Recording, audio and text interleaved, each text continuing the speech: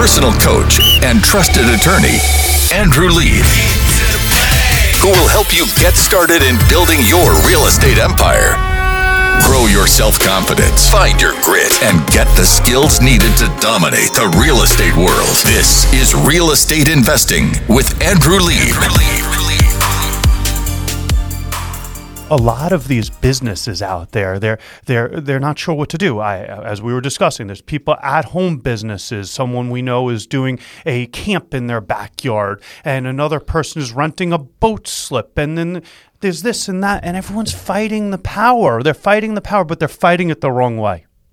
You know, I believe that you have to save the tatas. That's one of the rules in the world. Save the tata. Have you heard of this, Lauren? And no one's heard of that. I worked at the Kinsey Institute for Sex, Gender, and Reproduction. I was a nobody, but I did work at the Kinsey Institute. His so at one point, it's my claim to fame. One summer I did this. It was like a research assistant, and I learned that you have to save the tatas. And I thought that there's no one doing it better than my man Nick Watt. Nick is over at Madison, Wisconsin. He works at Kramer Elkins and Watt. He's this super lawyer. And what he did is he's working with these strip clubs that were shut out of the PPP loan. And no, they didn't break windows. And no, they didn't riot. And no, they didn't spray paint. You know what they did? They hired Nick Watt and they fought for their right to party. Nick, you're on the line with us. Can you tell us a little about your case, this Camelot Banquet Rooms case? I want to know what's happening. Yeah, thanks, Andrew. Thanks for having me. I really appreciate it. I'm glad to talk about it.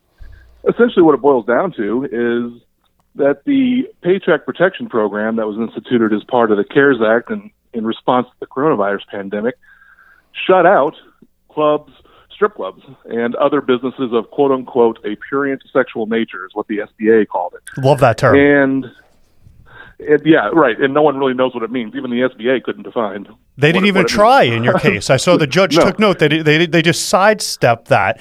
And the judge even said something about it being, they're saying, well, we're not going to comment about it being obscene because that's irrelevant, basically, although that's a First Amendment thing. They said, but they didn't even comment about it being a prurient interest. That's right?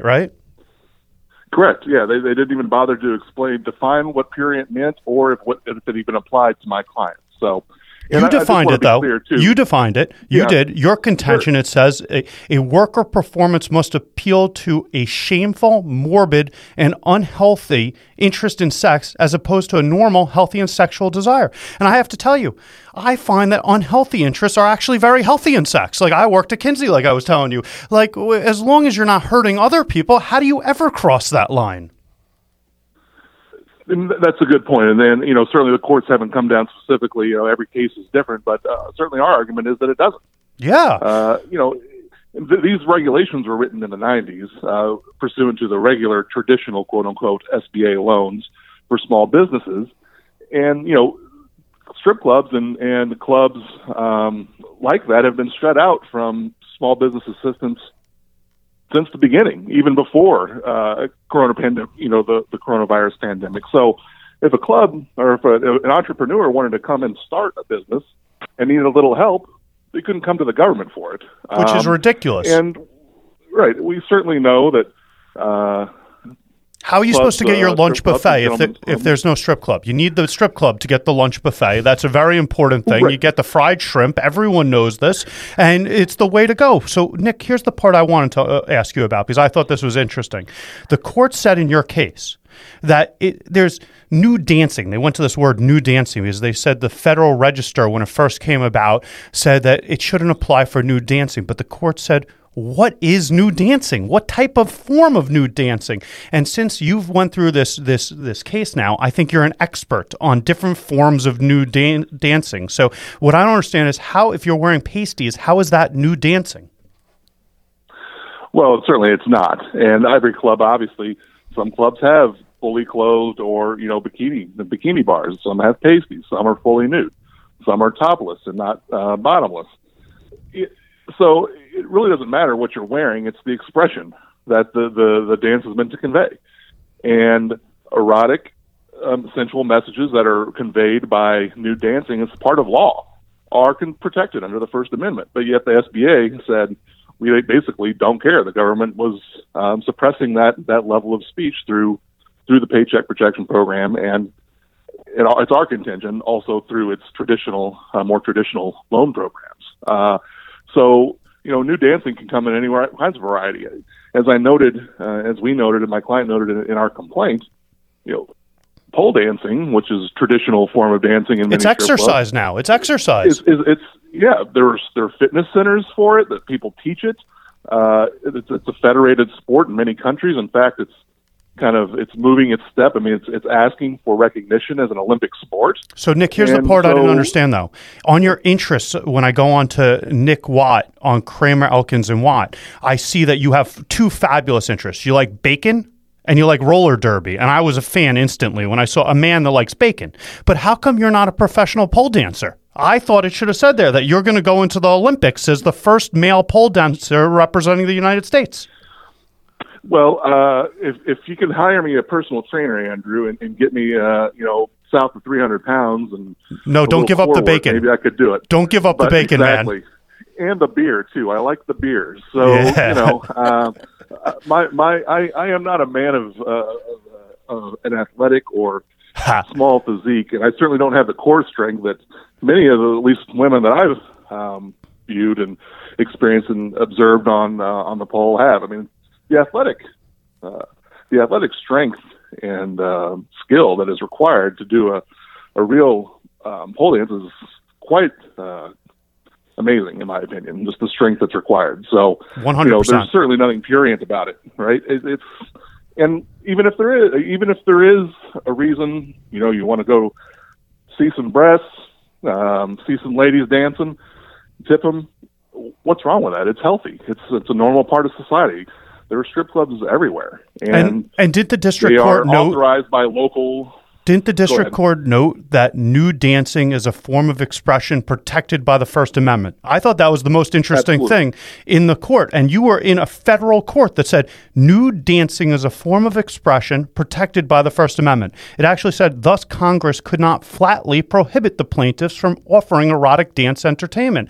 So what I'm wondering, and this is really the key, there's businesses out there that certain people in society just don't like. And I'm not telling them to like it or not like it. Just don't go. It's easier. You see a strip club and you don't like strip clubs, don't go to the strip club. That's like an easy solution. And then there's places that have medical marijuana. They're having the same issue that you're having with this PPP, and they're all getting shut out. And wasn't your whole contention that the PPP had nothing to do with value systems? It had to do with saving our small businesses in the face of a pandemic? Tell me about that. Absolutely. So I think everyone, all your listeners, and pretty much anyone out there can understand the impact that the pandemic has had on small businesses. As a small business owner myself with a law firm, I can tell you that it's been difficult. But places of mass gatherings where people go to commiserate and have fun together and gather in a group, such as bars, restaurants, and strip clubs, are going to be the last places that are going to recover. Well, how do you go to the champagne room? That's what I want to know. How do you go to the champagne room with COVID? Like, how is that going to go down? Right. It's just impossible. I saw a strip club. I don't know if you saw this. They're doing delivery, topless delivery. We saw another one that's doing a drive-through show. You got to get ingenuitive with this strip clubbing, because otherwise these businesses are going to fail. And you might be sitting in your community and listening to me and go, what? Well, guess what? They pay real property taxes on their property. Guess what? They probably have a landlord that wants to get paid. And I'm an investor. That's what the show is about. I'm a real estate investor. And if your money's green, I like you. That's just how it is. Like, I want some money to come in. And when these businesses are being targeted, because you didn't just sue on the First Amendment, you didn't. You sued on Equal Protection Clause. Isn't that treating certain businesses unequally? Sure it is. Absolutely it is. It's basically the government saying we like this kind of business and not that kind of business. When in fact, we talk about the Paycheck Protection Program and its response, again, to the pandemic. But again, going back to the beginning of the SBA was created to protect free enterprise and support free enterprise. And I don't see how the government picking and choosing what programs or what kind of businesses it wants to support meets those objectives of the SBA. Well, I'll tell you what, Nick, a lot of people hate lawyers. So are we going to be shut out next? Like the lawyers, they call us the liars. They don't even say lawyers. They say liar, lawyer. And I don't want to get shut out next. We have to protect each other. Like this is not right that the government can, because you have one regime, you have the Democrats, you got the Republicans, they all like different people. Every 4 years, are you going to shift which businesses are allowed to exist? We need to support capitalism. That's actually the key. The key word is capitalism. People that are helping our society. So Nick, if people wanted to like advance their business, they shouldn't riot. Nick, they shouldn't go break the law. They should sue to get the law changed. That's what your people did. Isn't that what they did? That's absolutely right. Our system of government has, it has the courts for a reason, and the reason is to enforce your rights. And so I would certainly encourage any small business that feels that their rights are being violated by the government to seek an attorney. And Nick, because that's the system we have. Nick, you're located in Madison, Wisconsin, and for people that don't know, the Wisconsin Badgers, what a place. You got Kramer, Elkins, and Watt, and you can go into federal court almost anywhere. There's a way that a lawyer that's licensed in one federal court can go almost anywhere. So if you're a business that's getting shut out because of equal protection or First Amendment, you could be calling up my man Nick Watt. But Nick, before I let you off the line, I just have one question about strippers, since you're the expert. Do they all smoke Camel 100s? Camel 100s? I always see them with 100, the long cigarette. I'm just wondering if that's like a thing that when you get indoctrinated. No, I mean, most of my experience is that many of them spoke some sort of menthol cigarette. Oh, it's the menthol. That's See, now I'm an expert. Yeah. I want to thank you for joining us, Nick. You've been great. Keep advocating for the rights of free speech, equal protection, and the rights for businesses and capitalism to succeed. That's Nick Watt over at Kramer, Elkins & Watt. Thanks a lot. This is Real Estate Investing with Andrew Lieb. Find us on social media at Listen to Lieb or visit listentoleeb.com.